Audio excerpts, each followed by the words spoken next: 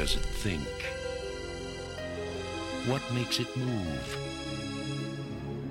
Why does it breathe? Questions anyone would ask about a man if they'd never seen one before. So for 5 days, a man was borrowed.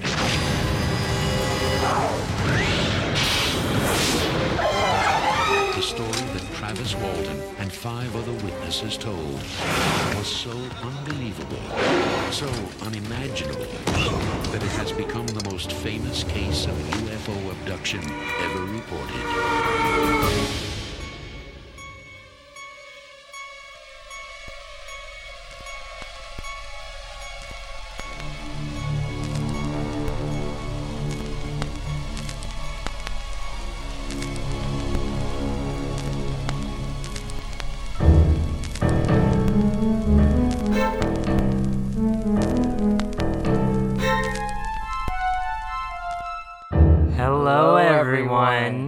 Welcome to Definitely First Blood. It's a horror podcast, and we talk about movies from the 70s, the 80s, the 90s, and sometimes today.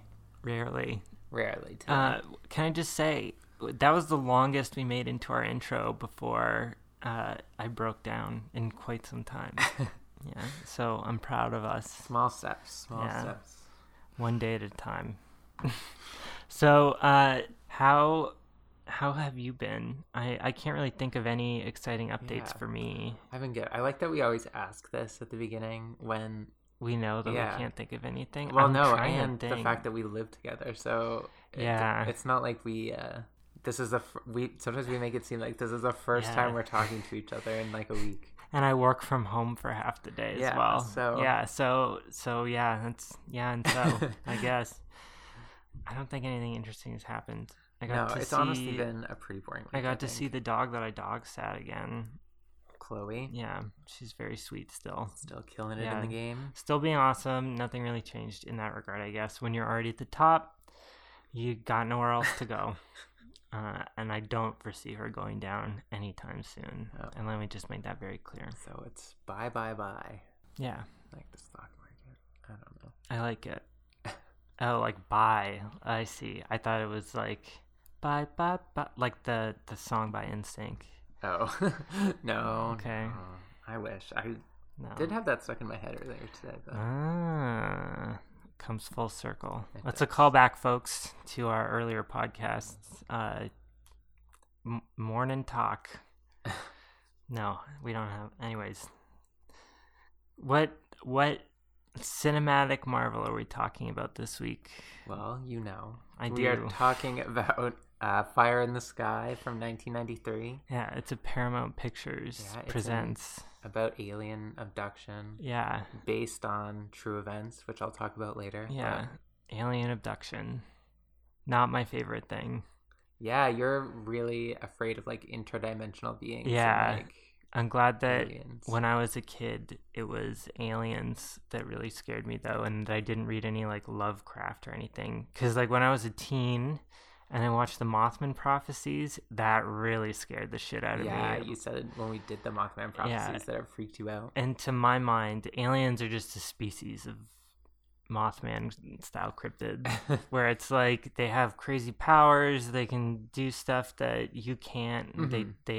they torture you, and then they let you on your way. You're subject to their whims. It's very scary. I don't like it. And I hated it in this movie too, so it was great. I don't know. I guess we could start talking about it. This movie it has good parts. Oh yeah, like to me anyways, the scary parts are very mm-hmm. scary. And the set design for the alien ship was very interesting, I think. Especially like the storage area, very gross. Yeah, it was very interesting. Yeah.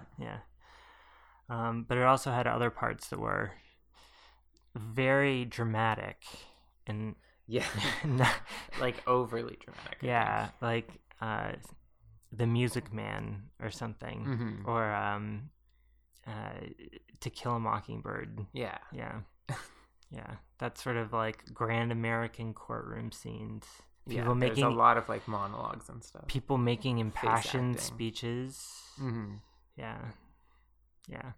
Well, would you like to jump on it? Yeah, let's get sucked up by its amazing tractor beam. So it's 1993, Fire in the Sky. We open on slowly increasing lights. Yeah. A backdrop of a forest. It's like blue light and there's smoke coming up because there's always smoke in forests. Always.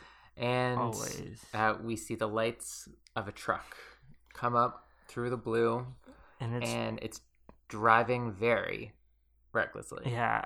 I wrote carelessly, but and it's also erratic though because it slams into a tree, drives once it finally finds its home, which is the road, not the forest. They almost cause an accident. They like plow right into like a truck. Yeah, and it runs it off the road.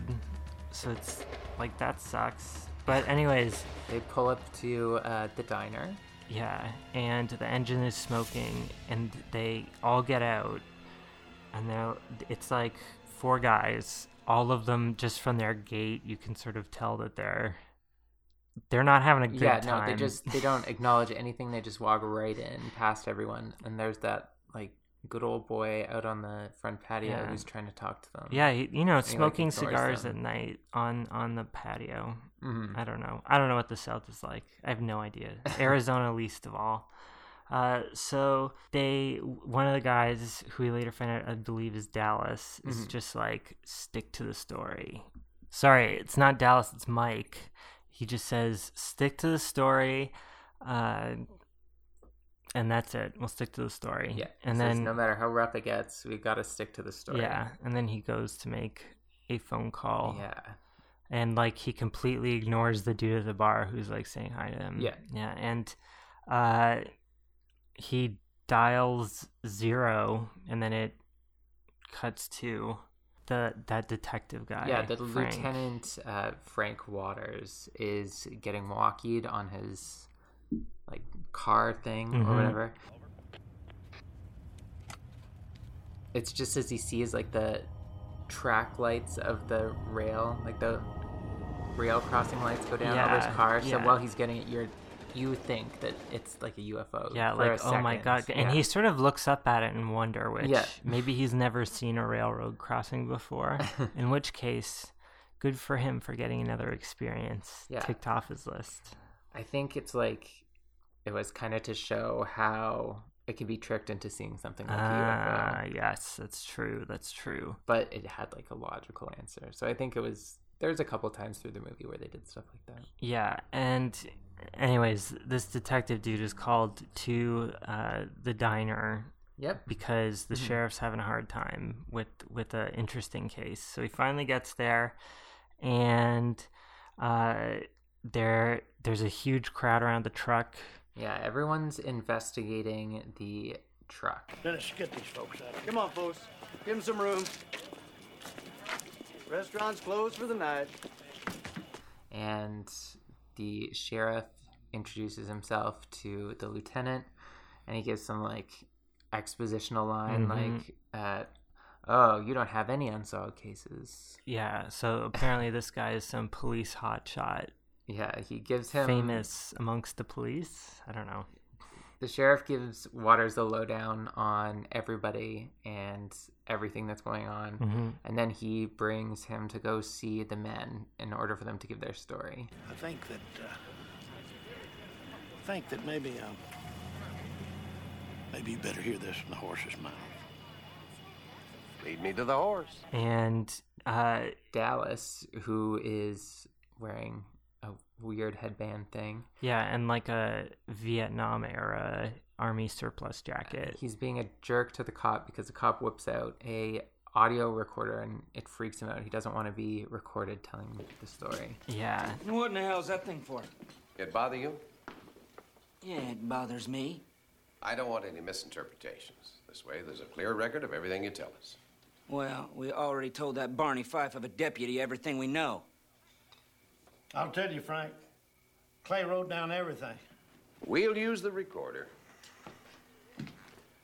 A man with nothing to hide is a man with nothing to worry about. People with a clear conscience shouldn't have anything to worry about. This is when we first get the suspicion cast at Dallas from the law enforcement. Oh, yeah. Which recurs, obviously, throughout the whole thing. They ask the boys to, like, tell them about Travis. Yeah. And then it's like Mike's like... He was my best friend. And then it's a weird cut to, like, a ding, ding, ding, ding, ding, ding, ding. And, like, as it's always... the best day ever. Yeah, which I fucking hate. He's a fucking lovable scamp in this town. Yeah, he's got 2 kids who fucking love him, and his wife seems... Well... Maybe not. His kids love him. He's having it's like a great day for him. Yeah, Travis and Mike are different people, though, right? Like it was definitely Mike who had the kids in the.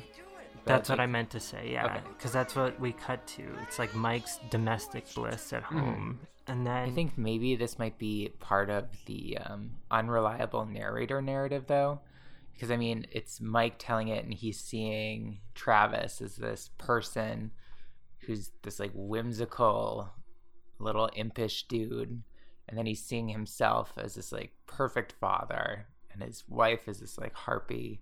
I don't know.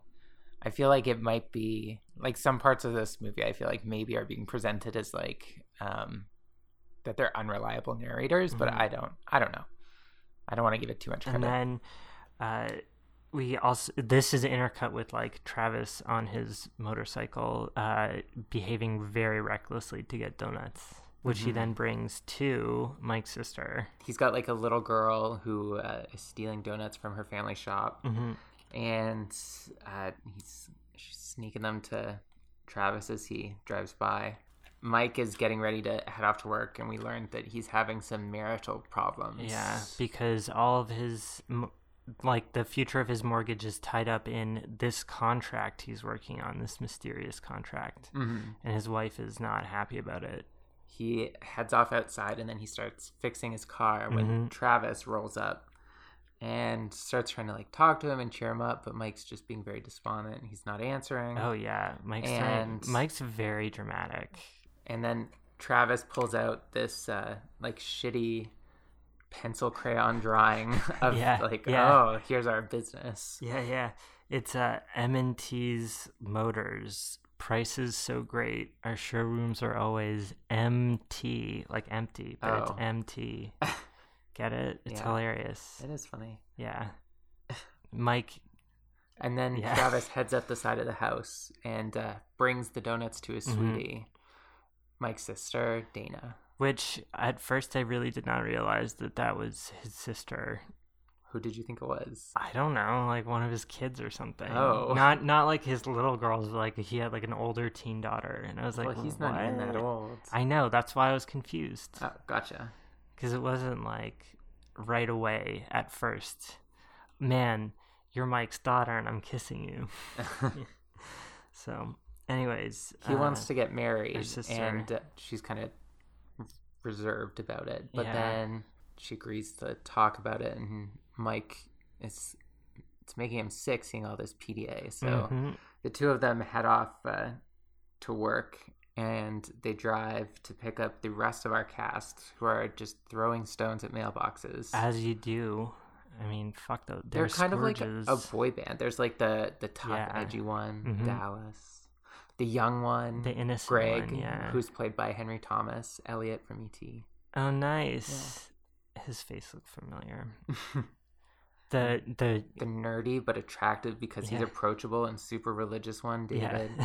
The guy with the heart of gold, Travis. And then the cowboy guy isn't in the truck here, but he comes later, I guess. I honestly don't even remember. Oh, Bobby. Bobby is his name. Bobby. What was that from? I don't even know. I'm not sure either. Me neither. And this is where it's sort of established that Dallas and Travis, even though they both have names ending in S, do not like each other very much. Yeah, we learn that they have a little bit of a history with not getting along with each other. You girls gonna fight like this every day? Apparently so. And once they get to the forest, it turns out that they are loggers. Everyone's chopping up trees like crazy. Yeah, we get a chainsaw montage. Yep. Everyone doing work. Boys doing work. Yeah, including Dallas wearing weird glasses and he cuts down a tree and it almost hits Mm-hmm. Travis. Uh-oh. That's not the logger's code or whatever. To be super critical of this entire scene, it felt like the acting was so bad, especially from Travis, that it felt like you were watching a play.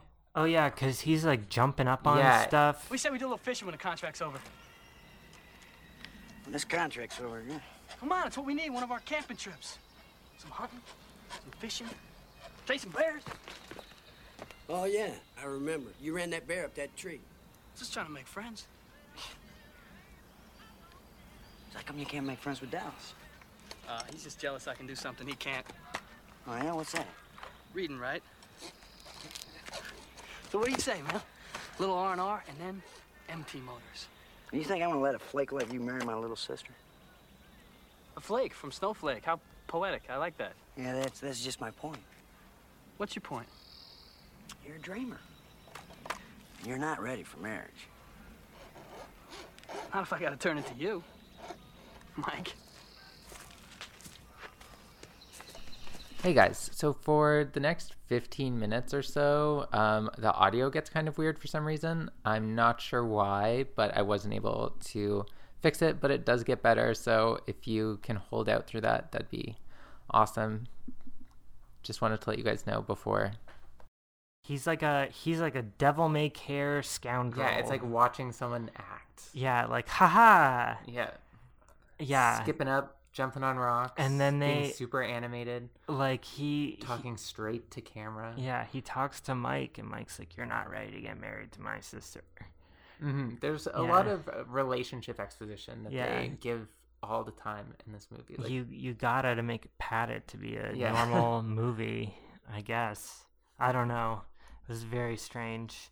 Now we cut back from like the logging scene back to the diner, and there's this interlude with the cop where I guess they basically just remind you that they're talking to the cop. Mm-hmm. The cops think that it's foul play for sure. They think that these guys like murdered Travis, and then Waters notices there's a cut on Dallas's hand. Yeah, and they ask Dallas like what it was. He says he cut it at work. Yeah, just having fun. Yeah.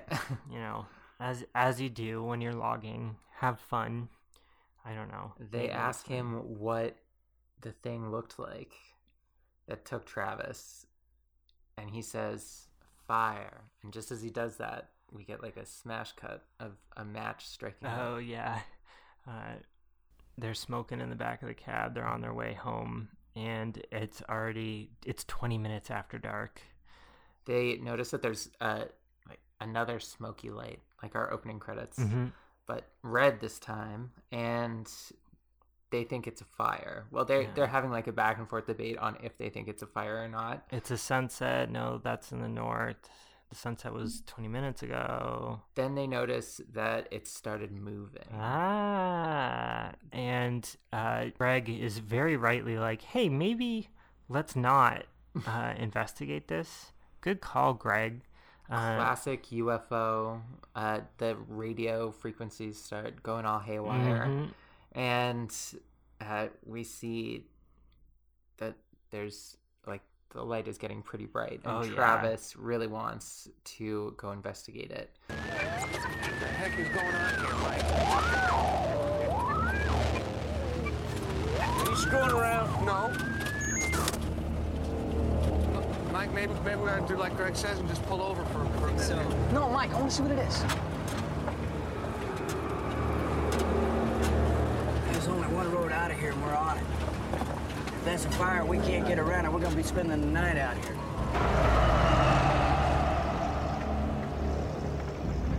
So they pull up, and it's like this pulsating ship in the sky. Oh yeah, it's and sort of like a mushroom. Yeah, it's very nice here too. Like the cinematography and everything. Yeah, like the framing is really good, and I like the use of the blue and red. Reminded me a lot of like which I guess it was kind of going for, like Close Encounters of a Third Kind, that sort of vibe.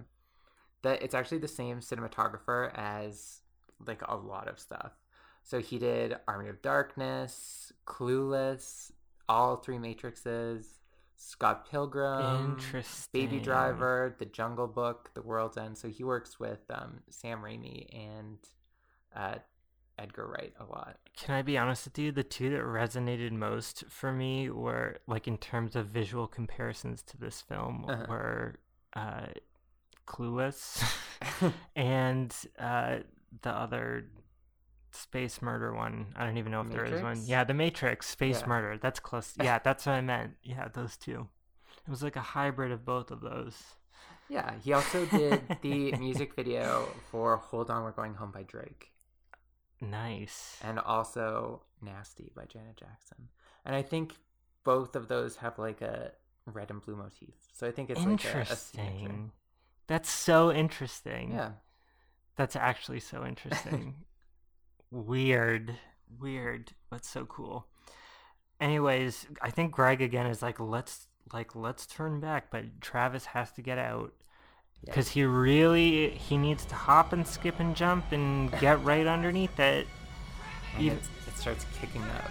Like the noise starts getting louder and it starts like pulsating more and more and more. Mm-hmm. I thought this ship was more than acceptably scary. Like it was very spooky and it had this like red mist sort of coming down. And like when Travis was looking up at it, it was like lava, like red with black.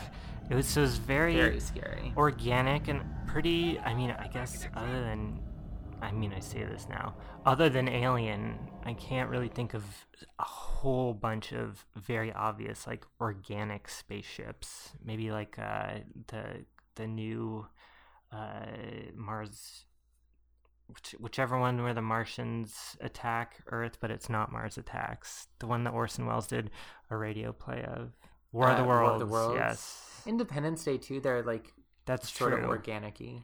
But this, I guess, got the benefit of being before a lot of those things. Yeah. It was for the time, and I don't know. I was really scared by those effects. Definitely. I'm gonna be thinking about them later. And there's like a classic alien white beam of light that beams down onto Travis. The guys are trying to get him to get back in, but then he gets hit by the light, and then he like freezes up. And then it sort of hits him again, and he like flies back, and there's like smoke coming out of his mouth. Like they all think he's dead, they think rightly he's dead. so. IMHO. So they take off because they're obviously like super terrified, and then Mike stops the truck after getting, I would say, a safe distance away. Yeah. I guess maybe not if it's a spaceship, but they don't know. Yeah, he wants to go back for Travis, but the rest of them, understandably and smartly, do not want to go back. But Mike says he's going to go back no matter what, so either they can like get out of the car or... And he leaves them there, all arms akimbo, as he speeds back off towards Alien Central. Yeah. But there ain't nothing there. Yeah, we don't get to see him go investigate, but when he comes back, he says that he went back and searched, but couldn't find anything. They took him. I guess they want to maintain some ambiguity, like, oh, maybe Mike went back and like made out with them and then hit him in the back of the truck or something. I don't know. That was honestly probably the thought. Like, I think you're supposed to also have your doubts because you're maybe getting it from unreliable narrators. Oh my god, how mad would you be if that's what it was? I would be so pissed if it turned out that it was all a hoax. The lieutenant at Mr. Waters still doesn't believe them, and they all swear to it though. Like, they all agree that they saw what they saw, and they all look fucked up. Like, I mean, I guess it could be because they murdered the guy, but like they all look so fucked up, like gray. Tough guy Dallas knows that the cops don't buy the story, and the sheriff says that in the morning they're going to give their best with like the dogs and helicopters, blah blah blah, while he and the lieutenant are investigating Mike's truck, and the lieutenant finds like a National Enquirer Weekly magazine. World News, and the top thing is Nebraska man abducted by aliens. Yeah. And he's like, oh well, this settles it, that this is how they came up with it. They murdered him, and then they decided to use this completely implausible story that no one would ever believe to cover it up. Genius. And like they really hammer home, like Mike is like local good dad, A+. Everyone loves good old Mike. So it's super weird that he would be doing anything like this. Like, I don't know. But then again, someone telling you our friend was abducted by aliens is pretty unbelievable. So I don't blame them. Yeah, for sure. For sure. Which is like, it starts off as a very Kafkaesque horror, like where it's like, no one believes me, but this definitely happened. I'm already a victim, and now I'm being victimized by the system, the people who are supposed to help me, everyone who's supposed to love me, cats that I've had in the past. Anyways, finally Mike gets home, and only to look forlornly at Travis's motorcycle. And then he goes inside where his wife and his sister are upset inside. Yeah, because the story has already gotten out, and the whole town, like everybody knows about what they're saying and that Travis is missing. So his sister starts asking Mike why he didn't go back for him. You left him there? I don't know where he is, Dana. What do you mean you don't know where he is? Just what I said.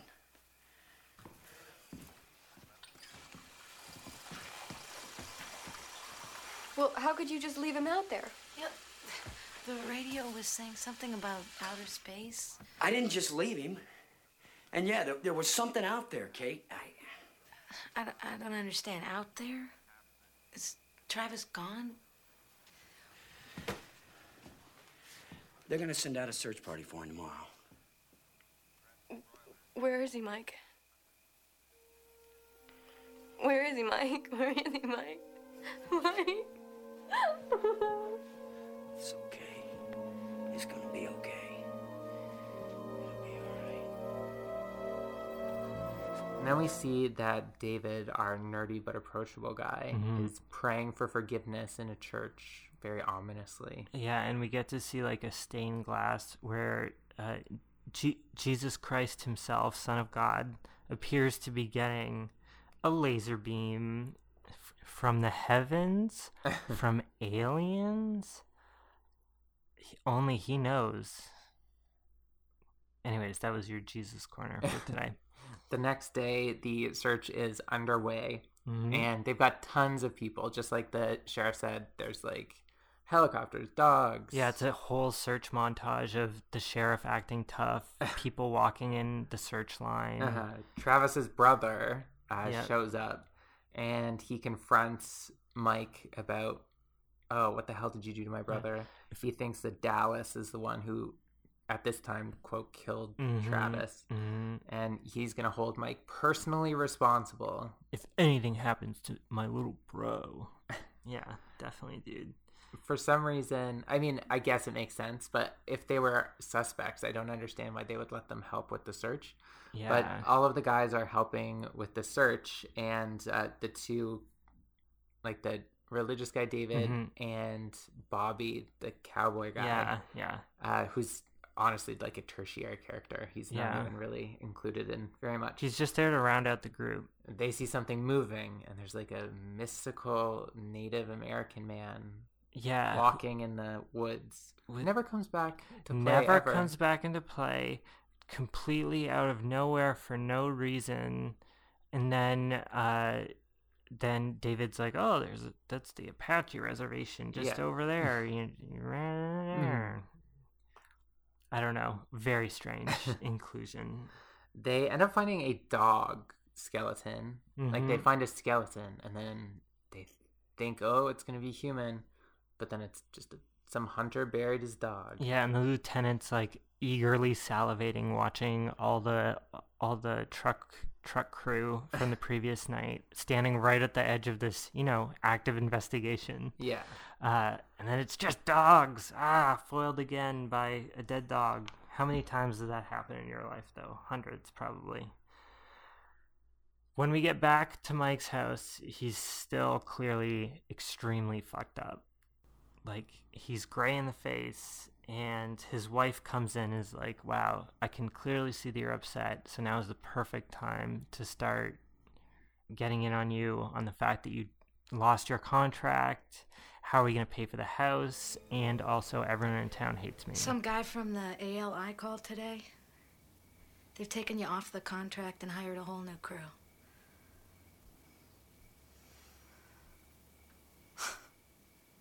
You don't seem too surprised. I'm not. Well, why aren't you? What are we going to do for a paycheck next week? Look, I'll figure it out, all right? You know, I don't get this. My best friend has disappeared. God knows where he is, and all you can think about is money. I'll tell you something else. People in this town are saying terrible things about you. Well, I don't care what they think. Well, I do. We live here. Our kids live here. Of course I care, and so should you. She does ultimately believe him, though, when he says that he didn't have anything to do with it. Or does she? I guess it's kind of unclear. But the drama in this movie is, like, pretty heavy when it really comes to these monologues. Because she gives, like, a whole thing about, He heads off to a hotel for the night. And he tells the owner not to tell anybody that he's there, but when he wakes up, the news crew is already there. Yeah, because they booked all the other rooms in the hotel. Also, the David guy is already in Mike's truck when Mike goes out. How did he know? Yeah. So it's almost like I don't know. Can I just say, that's the real mystery of this movie, honestly. I sort of caught that too, because in the earlier scene, Travis and Mike go to pick up the other guys, but I only saw 3 guys. Yeah, the Bobby guy was not in the car. Like, the cowboy guy was not in the truck at the beginning. He wasn't in it until they started cutting the trees down. That's fine. They just swapped them out as the missing person. Okay. They go to they're on their way to a diner when they are accosted by a wormy looking dude who presents himself as an aerial researcher. Yeah, he's from afar. Mr. Whitlock, I'm Jarvis Powell from afar. We have had a lot of experience in these matters, and I think we might be able to help each other out. Well, we just wanted to let you know that there are those of us out there who know the truth. But Mike is having none of it. He gives them the same treatment he gave to the reporters, and they go into this breakfasty sort of diner. And everyone goes quiet. And they're staring directly at him, which it's like a point of view shot too. It's very unpleasant. I can't imagine what it would have been like in theaters. Judging our eyes. Some dude at the bar and David have a little bit of a scuffle, but they are broken up when the lieutenant and the sheriff arrive to say that they want the guys to do a lie detector test. And they're all like, oh, well, think about it, because Dallas isn't there. The lieutenant asks to speak with Mike outside, though, and when he gets out there, he reveals... Oh, yeah, before the people show up, they're, like, talking about what they're going to do amongst each other. And the 2 dudes are like, we're just going to confess. Like, we should just confess. Yeah. Which was, like, a weird thing. Bobby and Greg. Yeah, he says, the lieutenant says he'll help us out if we just confess. And it's like, what are you going to say? How are you going to explain the fact that there is no body? Exactly. Yeah. So when Mike goes outside with the sheriff brings up that Greg told the cops that the wound on Dallas's hand that he noticed was from an altercation he had with Travis. So he asks Mike about that, and Mike like begrudgingly says, "Yeah, it is." Which I don't know why they lied about that, because they already talk about how they hated each other.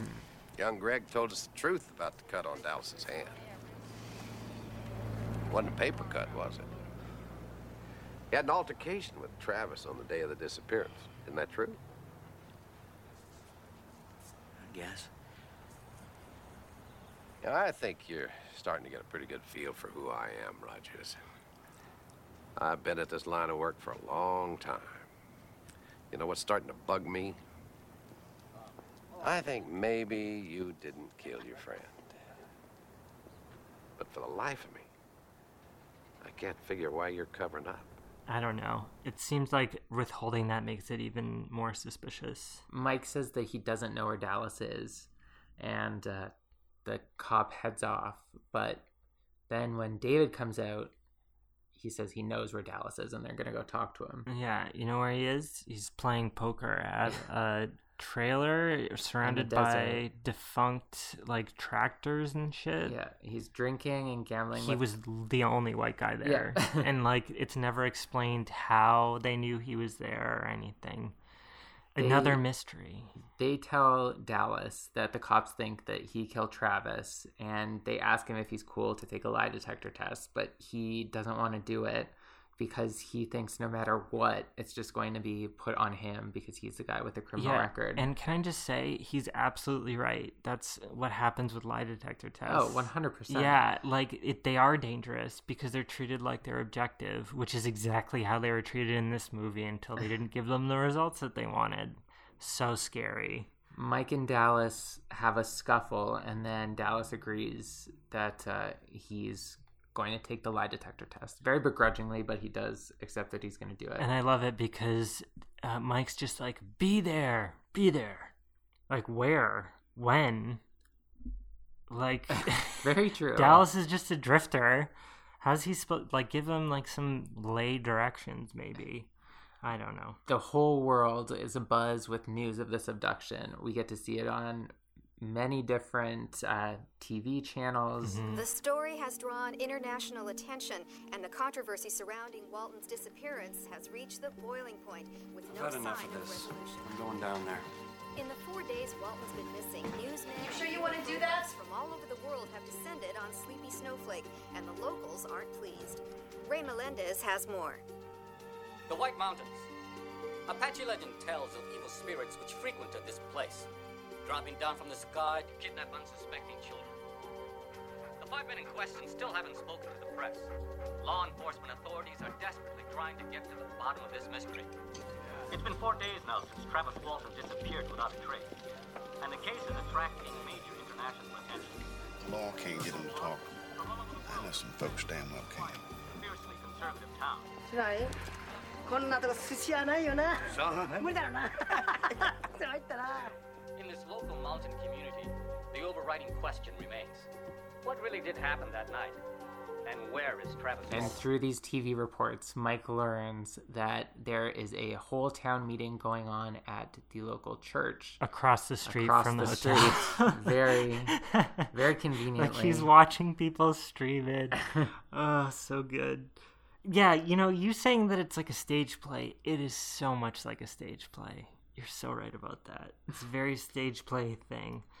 And the whole town is blaming the sheriff for the media circus, which I think is very unfair. And they've essentially just accepted that these guys killed Travis and hid his body for some reason. And the sheriff is being, like, very frank, like, there is absolutely zero evidence of any foul play at all. We don't even know that he's dead. And then that one guy is like, well, we all know what happened. Like, we all have a pretty good idea. Mike is watching this all happen too. Yeah, from the back. Some more drama. And he does some, like, grandstanding in the middle of the whole town meeting. What are you saying, George? Are you saying I killed Travis Walton? You really disappoint me. I went to school with you, Nate. My Mary, she's in school with your kids.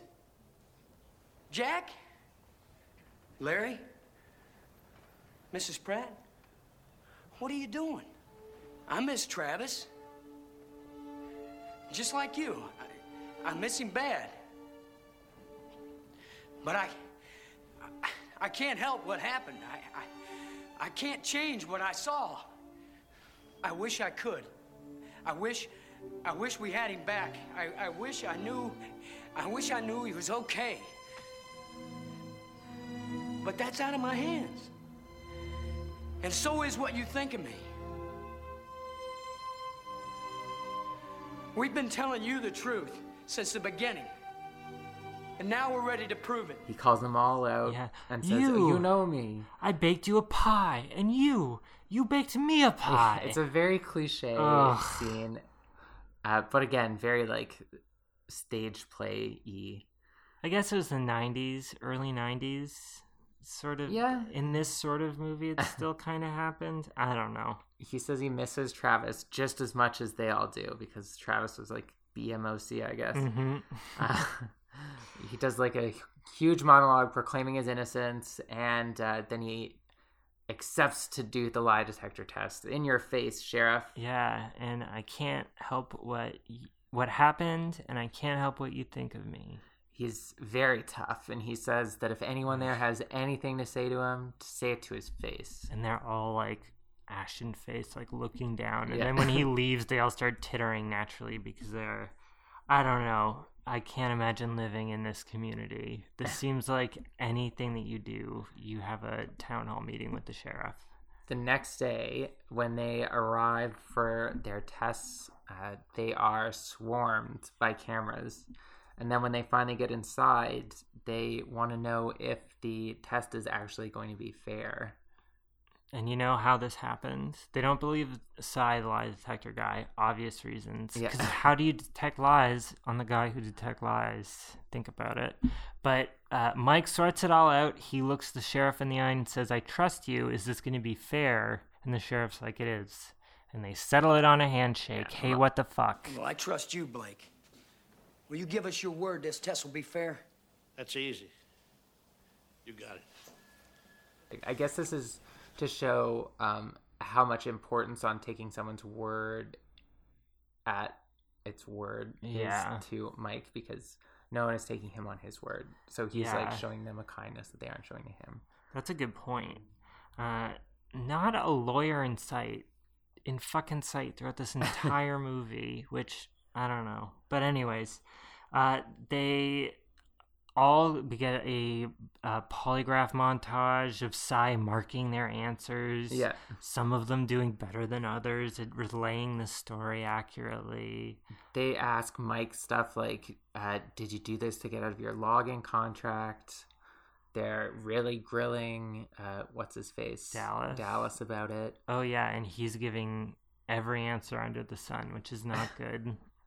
When all is said and done and it's over, they're waiting for the results. Excitedly, like puppies waiting for food. And what'd we get?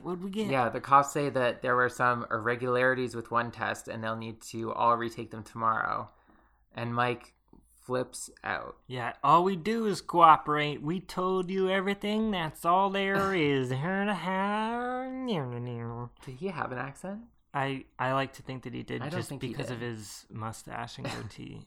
But as they storm out, Dallas is the last one out. He didn't have a goatee. Storms out. Dallas is the last one out, and he sort of gives the sheriff this like sheepish, like, this cute little shrug. What can you do, kids? Like, oh, it's so good. And then after they leave, we learn that 4 of them were confirmed to be telling the truth by the test.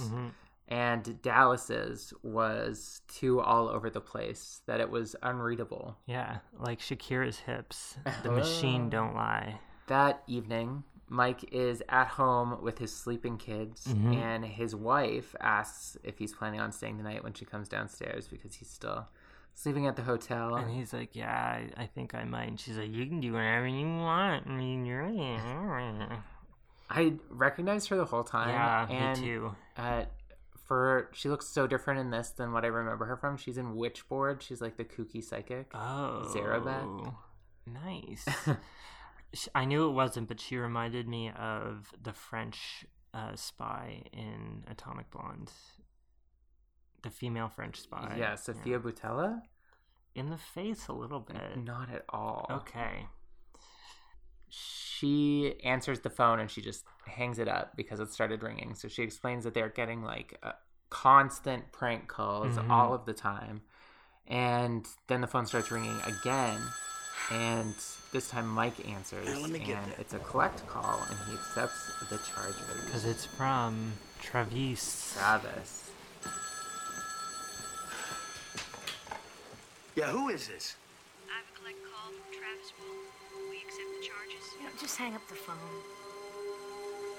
I'll accept it. Go ahead, sir. Mike. Travis. Help me. And he just says, Mike. I guess he tells Mike where he is, though, and they all set out to go get him at a gas station in a nearby town. Yeah. They try one first, but it's empty, and Mike refuses to give up. He knows that there's another gas station. So and everyone's like, this is just a prank. Give up. But he doesn't give up. They go to this other gas station, and they don't spot him at first, but then his girlfriend spots him cowering by an ice dispenser. Yeah, it's heavily rain. It's pouring rain. He's nude, and he cannot be touched. Travis? It's him, Travis! Travis, are you okay? Travis? Travis! Travis, it's us! Hey, man. Travis, what's wrong? Hey, Travis, it's Mike. Hey, it's your partner. You remember me? Travis, your partner. MT Motors. Harley's. You cold, man? Take it easy, bro. Take it easy. Don't try to talk, man. Travis?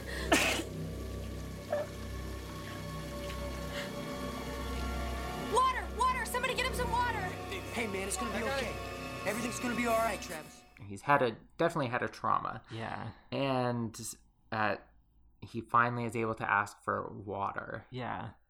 They take him to the all red restroom. It was like blood red on the walls, very creepy. And he's like suckling from the teat of the tap directly from the source, hungrily, like an animal. It's great. Very good acting at this point. Jarvis Powell from afar shows up with a pal in tow, and they start photographing him and asking Travis questions about what happened.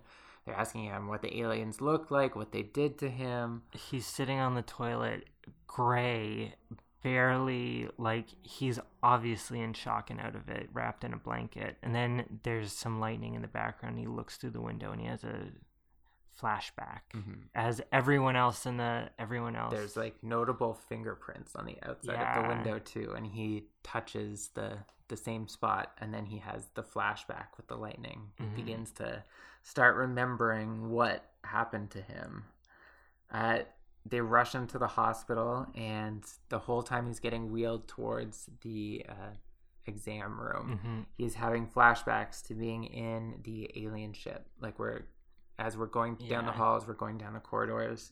Like the doctor's heads get replaced by the aliens' heads, and he's got these like little pink marks on the sides of his eyes, very precisely. What's real? What's fantasy? Nobody knows. Yeah. And eventually, once this montage is over, he's all alone. It's nighttime. It's raining again, like it must do all the time in Arizona. And he's all alone on the ward, basically comatose and dead, like for all intents and purposes. Mike sneaks in to talk to him, and he's catching Travis up on everything that's been going on the past couple days. He's just talking to him like a friend would be, to like excitedly catch up with their friend who's missing for 5 days. They thought we killed you.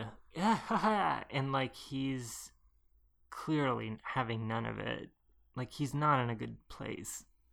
Come on, Mike. Whatever. And Mike mentions that they left him, and then that Mike came back for him. Left me there. Well, come on, Travis. I mean, what did you expect me to do? I came right back for you.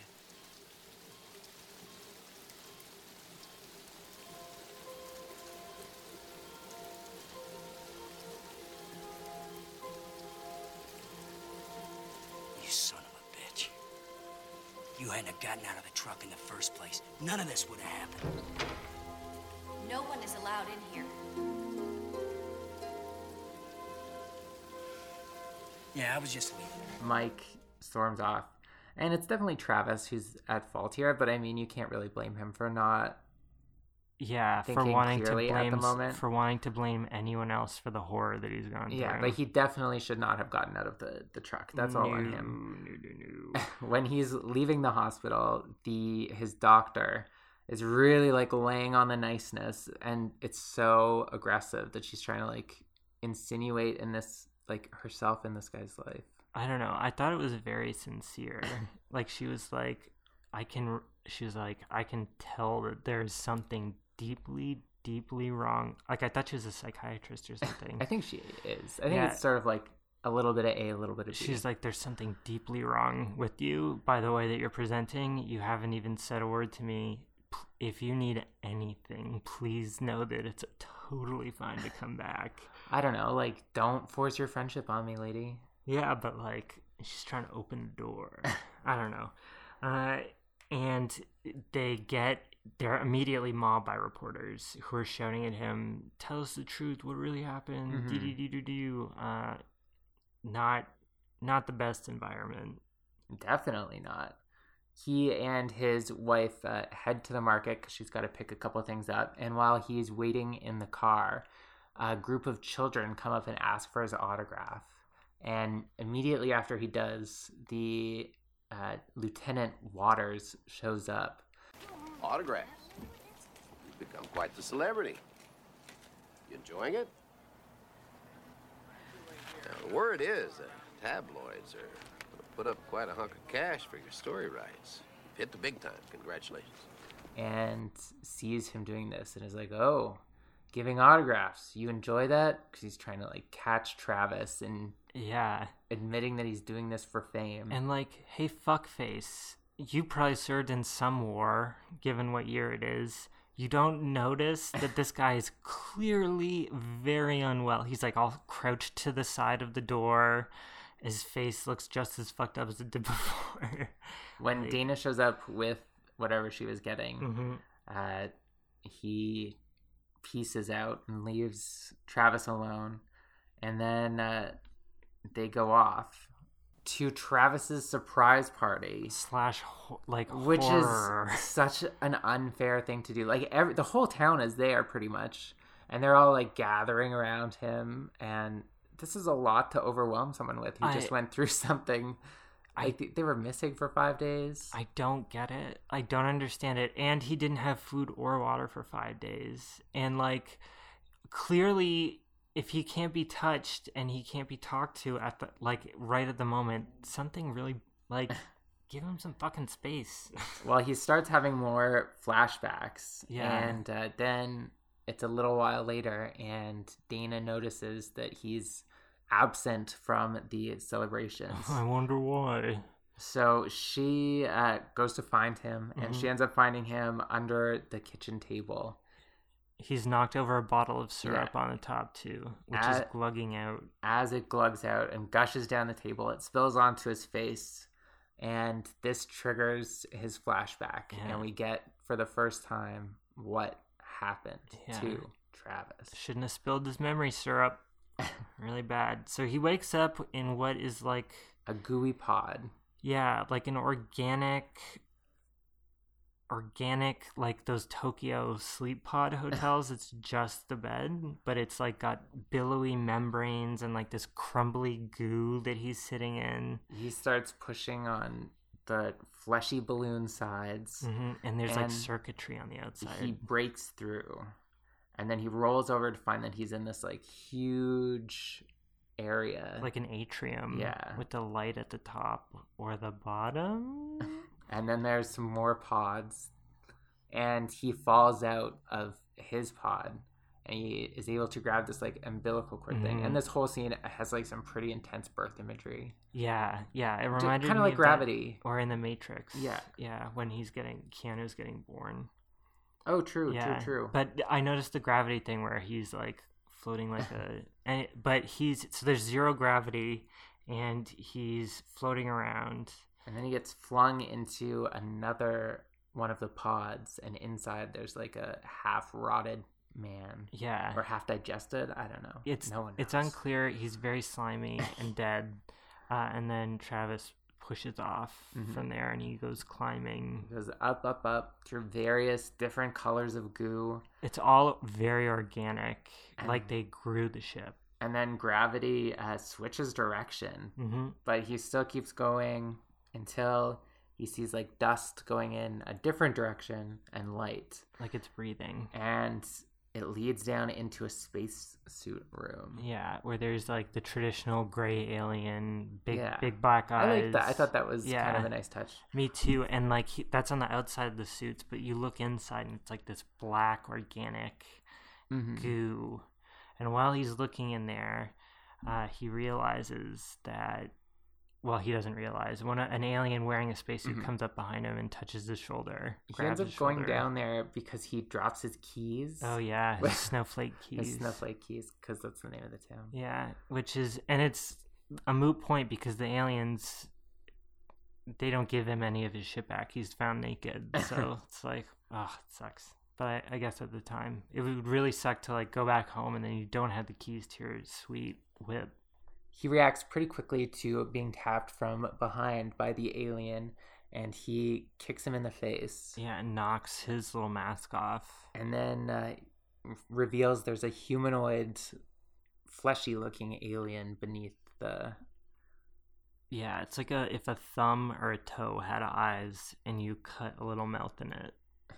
Yeah, weird. He tries to make a break for it, but as he's running away, he's grabbed by the foot. And then dragged out of the tunnel that he was in. And it's sort of like two burlier looking aliens dragging him through this tunnel. And as he's being dragged, there's floating human objects, glasses and shoes and stuff.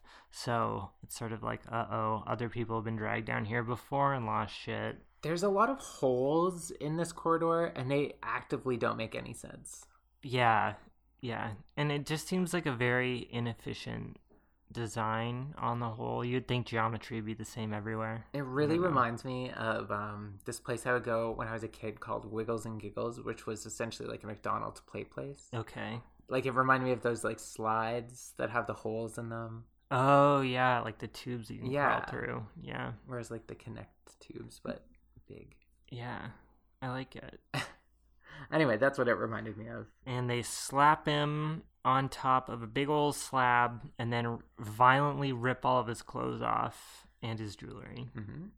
He gets pinned down and they cover him with a sheet. Yeah. Mist starts falling.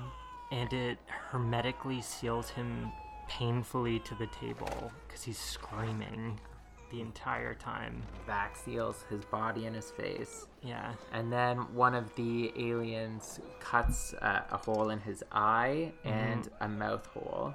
So he can see with one eye, breathe through his mouth. And scream. Then they shove this really gross amber-colored goo down his throat. And then some sort of, like, throat contraption. Yeah. And then they shove another thing into his ear. And finally, they put one over his exposed eye, and this white goo starts oozing out of it and covers Travis's eyeball. And then we see a red light slowly start to descend from the ceiling, and it connects itself to the things that the aliens have shoved inside of Travis. It, like, plugs into him. And then a needle starts slowly getting closer and closer to him. To his eye, and he looks terrified. And he's screaming like bloody murder, like actually very good scream acting. And then it reminded me a lot of the movie Dead Ringers. I don't think I've ever seen that one. There's twin gynecologists, and they design a bunch of organic looking speculums and other tools as part of the movie, and it's like the thing that was holding his eye and the organic spider that was coming down. It reminded me a lot of them, and it was like, I don't know, it was very scary. Well, I'll have to maybe give that a try then. I don't know. I've just never... It's a I don't even think I've read about the plot. Anyway. Gynecologist drama. My point is that, like, the face, him screaming, and it shows him from above, is legitimately very frightening to me. and I don't like it. He wakes up, though, and he's now at the doctor's office, and everyone is there, gathered around him. Again, let this guy fucking breathe. But the lieutenant really still isn't buying any of it, and he's very insistent to the sheriff that he thinks it's a well-orchestrated hoax. Yeah. But the sheriff seems to believe the guys, and they say goodbye to each other. They'll slip up one day, and then I'll be back. Yeah, the lieutenant vows to find the truth one day. Never seen from again. And then he drives off. And we cut to a few years later. We see a pregnant Dana making breakfast. And we meet their first child, who's probably like 2 years old now. Whose name is? Michael. Travis gets in his car and he heads off to work. But as he's driving, he sees something. It's an ad for Harley Davidson. Yeah. Reminds him of his dear old pal, Mike. Mikhail. And like he seems to have totally recovered from this. Yeah. Like he's living domestic bliss. He's got a house. He's got a fucking station wagon. No more motorbike. Yeah. He turns right back around and goes to see Mike at his weird forest house. Yeah, cabin in the woods.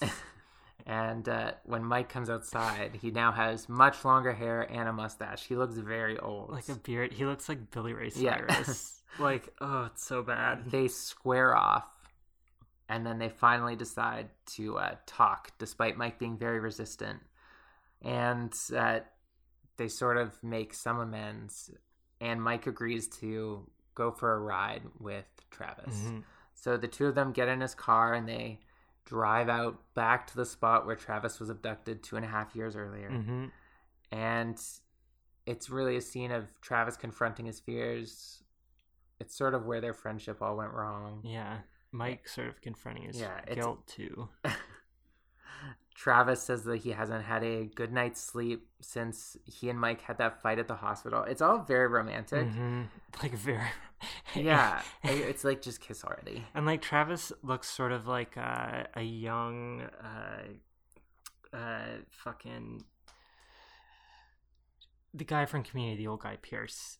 Chevy Chase? Chevy Chase. He looks like a young Chevy Chase in those like Christmas Vacation movies. Yeah, a little bit. I can see like, that for sure. And with like Billy Ray Cyrus, it's very jarring to see. But it's Mike good. Didn't even know that Travis had kids, and then Travis reveals that he named his son Michael. Gasp. And then they sort of like forgive each other. Again, very romantic. Yeah. Begrudgingly. Both of them apologize to each other. Tears well in Mike's eyes. Now let's go before they come back. I don't think they'll come back. I don't think they like me. And then they fucking peel out in his little blue station wagon. Male friendship triumphs once again in the end. Yeah, even though clearly Mike's toxic masculinity prevented him from fucking talking about any of this shit. He just decided to live in the woods alone instead. Oh my gosh, exactly. And then we get this BS credit scene where it's like, here's what happened. They all lived happily ever after, and they all did the polygraph test. Those, but I think they were pretty popular at that time. Oh yeah, still. You needed them. I like the mystery of like, where are they gonna go from here? You know, bright. I can fill in my own bright future. I don't need to hear about his shitty kids. Whatever. Who cares? Yeah, basically they just all had a lot of kids, and their lives were wonderfully better for it or something. So before I tell you about the real life story of Travis Walton, we'll do our 6 degrees of Jamie Lee. It's a quick one. So D.B. Sweeney, who plays Travis, was in the Darwin Awards in 2006 with an actor named Sergio Cato, who was in True Lies with Jamie Lee Curtis. I wonder who Sergio Cato was, but I don't want to look it up. I prefer the mystery. Sergio. So, are you ready to hear the quote-unquote true story? But maybe you'll jump to your own conclusion. This is probably going to scare the shit out of me, even more than the movie. So, the story of Travis Walton begins on November 5th, 1975. He was 22, and he was working with a lumbering crew run by Mike Rogers near Snowflake, Arizona in the Apache Sitgreaves National Forest. Just after 6 p.m., the crew, composed of Ken Peterson, John Goulet, Steve Pierce, Alan Dallas, and Dwayne Smith, finished their work for the day, and they were all in Rogers' truck for the drive back to Snowflake. Shortly after beginning the drive, they saw a bright light from behind a hill, and they drove closer to it, and that's when they saw a large, bright silver disc hovering above a clearing. They said it was about 8 feet high and 20 feet in diameter. Mike Rogers stopped his truck, and Travis Walton leapt out and ran towards the disc. The rest were, just like the movie, shouting for him to come back. Yeah. They reported that Walton was nearly below the object when the disc started making a loud turbine sound and began wobbling from side to side. Walton began to walk away, but just after he moved away from the disc, the men in the truck say that they saw a beam of blue-green light come from the craft and strike Walton. He then rose a foot into the air with his limbs outstretched and then shot back 10 feet. His shoulder hit the ground and he sprawled out limp. They were scared. They thought he was dead, and they left. At 7:30, Ken Peterson called the police from Heber, a town near Snowflake, and Deputy Sheriff Ellison answered and met with the men at a shopping center.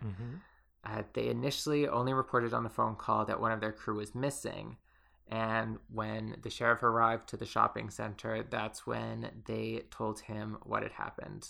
2 of them were allegedly in tears, and the deputy sheriff was skeptical of the account, but he would later say that if they were acting, they were awfully good at it. That's so scary. The deputy notified the sheriff, who then arrived with another officer, and they all interviewed the men. Mike Rogers insisted that they return to the scene and search for Travis, but he wanted to use tracking dogs, however, none were available. The police and some of the crew returned to the scene, and law enforcement became suspicious because there was no physical evidence. The volunteers and police searched the area, but they found absolutely no trace of Travis Walton. And they were worried because Walton was only wearing jeans, a t-shirt, and a denim jacket, and it's November and it gets cold in the mountains. By the next afternoon, the police were using helicopters, officers on horses, and jeeps to search the forest, but they didn't find any trace of Walton. And by November 8th, word of his abduction had spread internationally, and there were reporters, UFOologists, and other just like curious people all traveling to Snowflake. One of the investigators was Fred Sylvanus, who interviewed Mike Rogers and Travis's brother Dwayne, where Dwayne reported that he and Travis were interested in UFOs and that Dwayne had witnessed a similar UFO about 12 years earlier. And he and Travis agreed that because of the rarity of it, if they got the chance again, they would try and get as close as possible to any future UFO that they may come in contact with. What are the odds? Mike Rogers said that because of the disappearance, he would be unable to complete his contract that he had with the Forest Service, and he hoped that the search would mitigate that situation. He also, Dwayne also spoke with a guy named William Spalding, who is another UFO guy. I think the guy that, what was his name? Jarvis was based off of in the movie. So he suggested that if Travis returned, he should save his first urination, and they will be like happy to test him. Yeah, he just wants to drink it. So this interview with Fred Sylvanus led one of the town marshals of Snowflake named, and get ready for this, Sanford Flake. So he claimed that the entire thing was a prank that Dwayne and Travis had set up together, and he theorized that they fooled the rest of the crew by lighting a balloon and releasing it. Definitely. But even his own wife said that was just as far-fetched as an actual alien abduction. His initials are S. Flake, and he's investigating in Snowflake. Yes. He's a town marshal of Snowflake. God damn it. So, 2 days later, on November 10th, all of the crew took a polygraph test. Questions included if any of them had caused harm to Walton or knew who had, if they knew where his body was buried, and if they told the truth about seeing a UFO. Cy Gilson, the guy who administered the test, concluded that the men were truthful, noting that the test proved that the 5 men did see some sort of object that they believed to be a UFO, and that Walton was not injured or murdered by them. Following the test, the sheriff said that he accepted the UFO story. Shit. The following day, 5 days after going missing, Travis Walton returned and called his parents from a payphone, and then he was then found in a dazed condition. The family did not notify the police of Travis's return, and his brother Dwayne, remembering the offer of a medical exam from the urine guy, drove Travis to Phoenix, Arizona, to meet with Spaulding. And they met with his doctor companion named Lester Stewart. The Waltons reported that they were disappointed to learn that the doctor that this guy had set them up with was not a medical doctor. Gasp. He was actually a hypnotherapist, and so the two of them reported that they stayed with the brothers for over 2 hours. However, the Waltons claimed that they were there for 45 minutes tops. That afternoon, Travis's return had already leaked to the press, and calls started rolling in. One of them was from Coral Lorenzen of APRO, kind of like a FAR, which is a UFO research group. And like Spaulding, she promised Dwayne Walton that she could arrange an exam by 2 medical doctors at the Walton home, and he agreed. However, after the phone call with the Waltons, Coral Lorenzen received a phone call from the National Enquirer, who promised that they would finance the investigation in exchange for APRO's cooperation as well as access to the Waltons. Good. She agreed. That afternoon, the medical exam began on Travis Walton, and it was determined that he was essentially in good health, but they did note 2 unusual features. There was a small red spot at the crease of Walton's right elbow that was consistent with hypodermic needles, though it was not close to a vein, and analysis of his urine revealed that he had a lack of ketones. So given that he had been gone for 5 days and claimed that he did not have access to food or water, and he had lost weight, so that lent itself to that as well. But if that were the case, his body should have begun breaking down the fats, which would result in a very high level of ketones in his urine. Ketoacidosis, or whatever it's called. Oh, true. I didn't even think about that. So this brings us to Travis's account of what happened to him. Oh, good. So he reported that after approaching the UFO near the worksite, the last thing he remembered was being struck by a beam of light. When he woke, Walton said he was on a reclined bed. A bright line shone above him, and the air was heavy and wet. He was in pain and had some trouble breathing, but his first thought was that he was not in a normal hospital. Was that he was in a normal hospital. Sorry, 2 different things. As his faculties returned, Walton said he realized he was surrounded by 3 figures, each wearing a sort of orange jumpsuit. The figures weren't human, and he described them as being typical of the so-called Greys, which feature in a lot of abduction accounts. So shorter than 5 feet, they had bald heads, no hair. I guess that's kind of redundant. Their heads were domed, very large, and they looked like fetuses. They had large eyes, enormous eyes that stared right through me. Ooh, no thanks. Their ears, noses, and mouths seemed really small, but that may have just been because their eyes were so huge. Can you imagine if they had just really small, normal human features? Yeah. Ooh. But the same The scene. Little bits. Yeah, little bits. So naturally, Travis feared for his safety, and he got to his feet and shouted at the creatures to stay away. He grabbed a glass-like cylinder from a nearby shelf and tried to break its tip in order to create a makeshift knife. But he found the object to be unbreakable, so instead, he waved it at the creatures as a weapon. The trio left, and he was alone in the room. Nice. Yeah. Bachelor pad.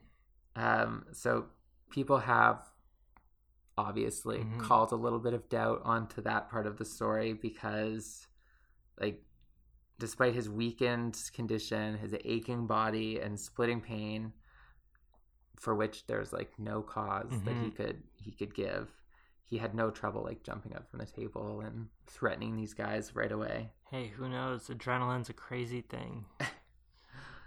After they left, Travis left the exam room via a hallway, which led him to a spherical room with only a high-backed chair placed in the center. He was afraid there might be someone seated in the chair. He says he walked towards it, and as he did, lights began to appear in the room. The chair was empty, so he says he sat in it, and when he did, the room was filled with lights similar to stars projected on a round planetarium ceiling. Nice. That's nice of them to have there for him. The chair was equipped with a single short thick lever with an oddly shaped molded handle atop some dark brown material. On the right arm, there was an illuminated lime green screen about 5 inches square with black lines intersected at all angles. When Travis pushed the lever, he reported that the stars rotated around him slowly, and when he released the lever, the stars remained at their new position. He decided to stop manipulating the lever since he had no idea what it might do. Yeah, probably for the best. He left the chair and the stars disappeared. He thought he had seen a rectangular outline on the rounded wall, perhaps a door, so he went to go look for that. At that very moment, he heard a sound behind him, and he turned, expecting more of the short, large-eyed creatures, but was pleasantly surprised to see a tall human figure wearing blue coveralls with a glassy helmet. Ooh. At the time, he said he didn't realize how odd the man's his eyes were. Okay. I guess. So they were larger than normal and a bright gold color. Oh dear. He says that he then asked the man a number of questions, but the man only grinned and motioned for Travis to follow him. He also said that because of the man's helmet, he might have been unable to hear him. So he followed the man down a hallway, which led to a door and a steep ramp down to a large room he described as similar to an aircraft hangar. He says he realized he had just left a disc-shaped craft similar to the one that he'd seen in the forest prior to being struck by the light. But it was maybe 2 times as big. Ooh. In the hangar room, he reported seeing other he was basically in a hangar, he says, with other ships and everything beside it. Nice.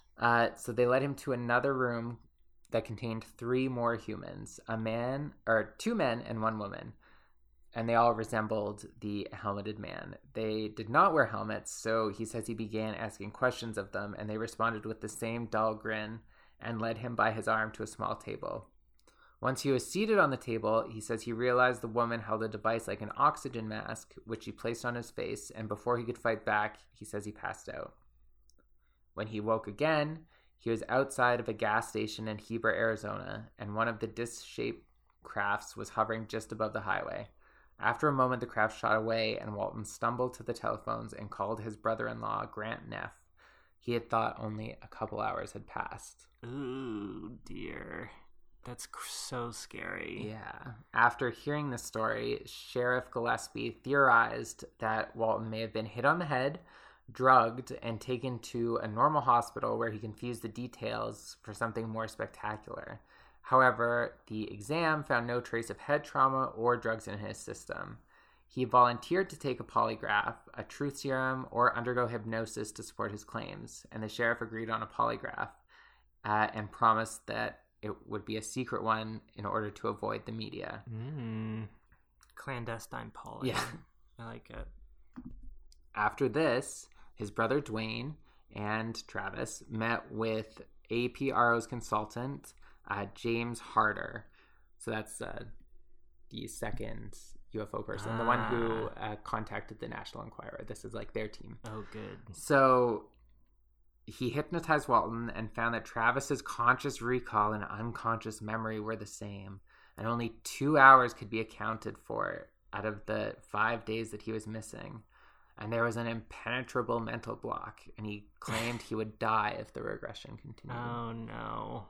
That's, interesting. So the polygraph that our sheriff had promised to be secret ended up getting leaked to the press. The sheriff maintains that he did not contact the press. Mm-hmm. So entirely possible and probable that one of the Waltons, who were the other people who knew about it, contacted the press. True.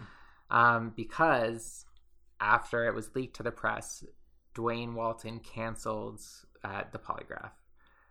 And then this is when the National Enquirer comes in, and they offered a polygraph to the Waltons as well, and they agreed to that. I wonder why. However, Dwayne insisted that the Waltons should have the power to veto any public disclosure of the results. Double. Yeah. So before the exam began, Travis made 2 admissions: that he'd smoked marijuana a few times, and that he and Mike Rogers' younger brother had committed check fraud a few years earlier by altering payroll checks. Why? I don't know. The results of the exam are, of course, controversial. The guy who administered them, John McCarthy, he says that Walton failed the polygraph and tried to cheat by holding his breath. And then the Waltons say that McCarthy behaved unprofessionally. He kissed them before the test. Yeah, McCarthy determined that Walton was lying in order to perpetuate a UFO hoax. The Waltons, APRO, and the Enquirer agreed to keep the results secret. But 8 months later, the decision to keep that secret was made public. And Walton would later take and pass 2 more polygraphs. However, the results of the suppressed polygraph caused many who believed the story to become understandably skeptical.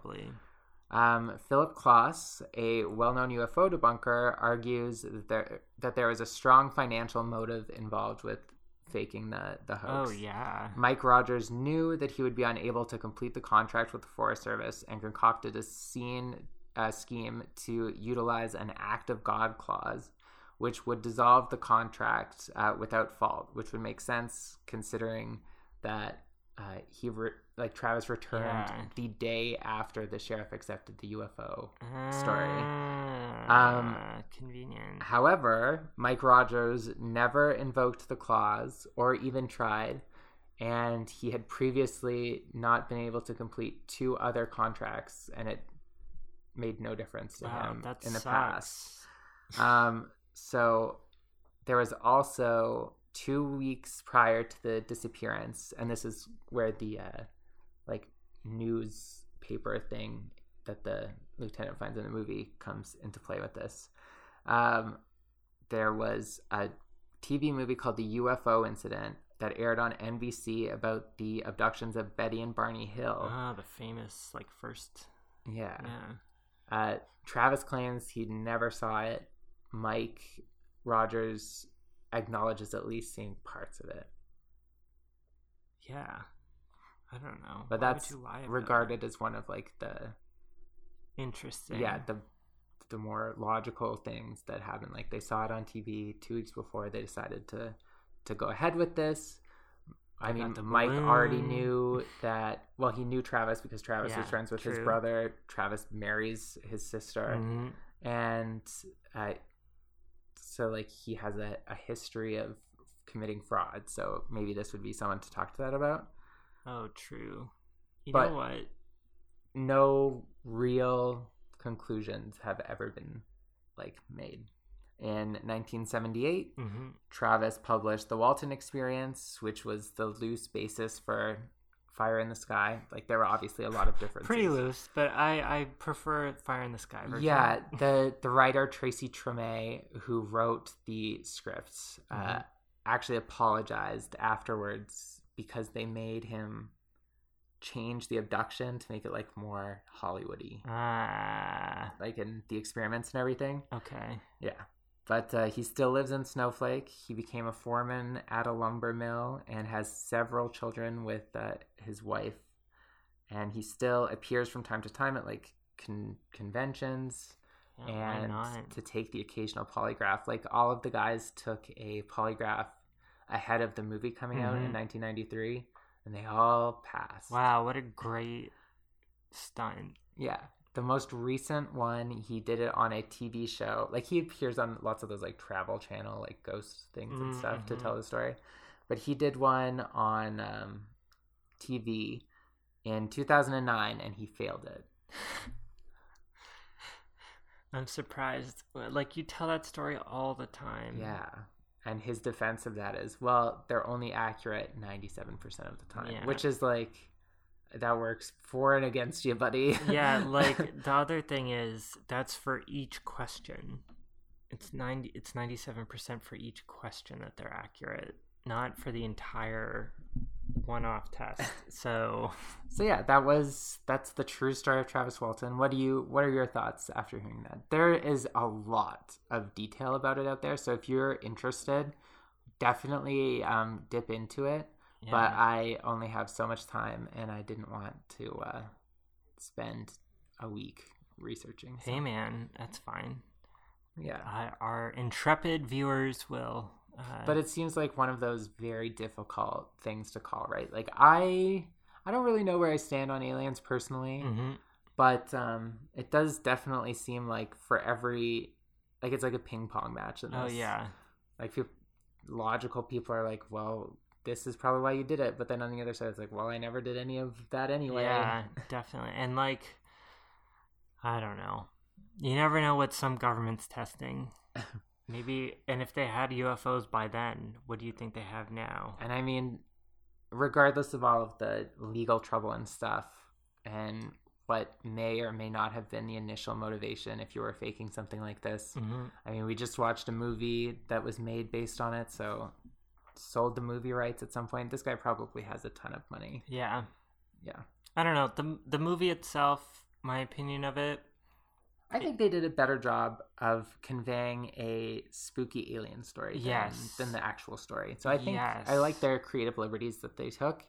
I think that the movie was a solid 7.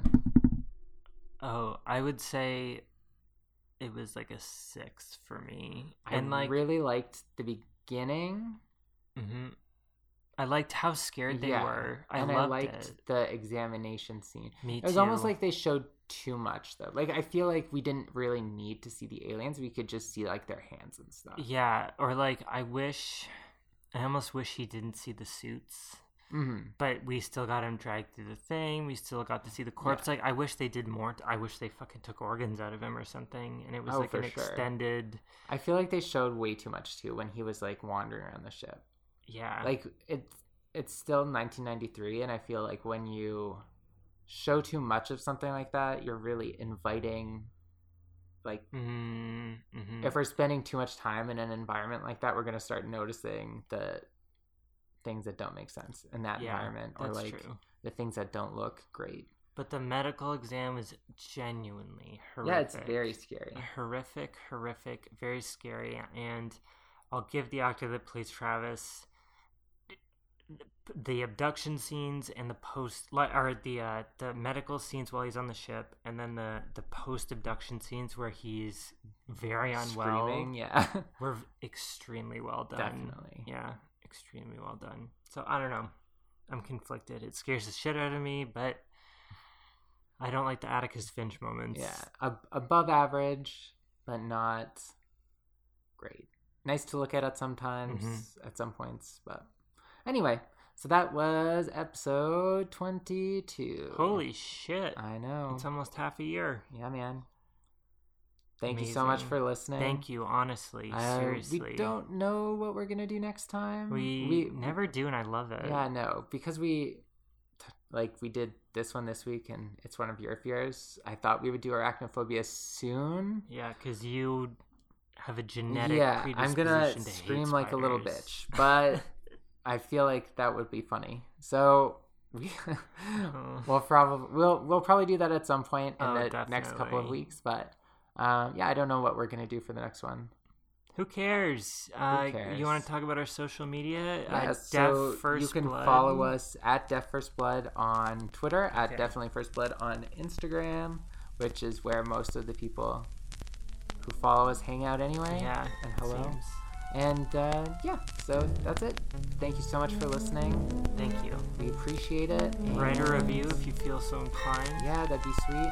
And have a great weekend. Yeah, goodbye. Bye. We love you. Goodbye.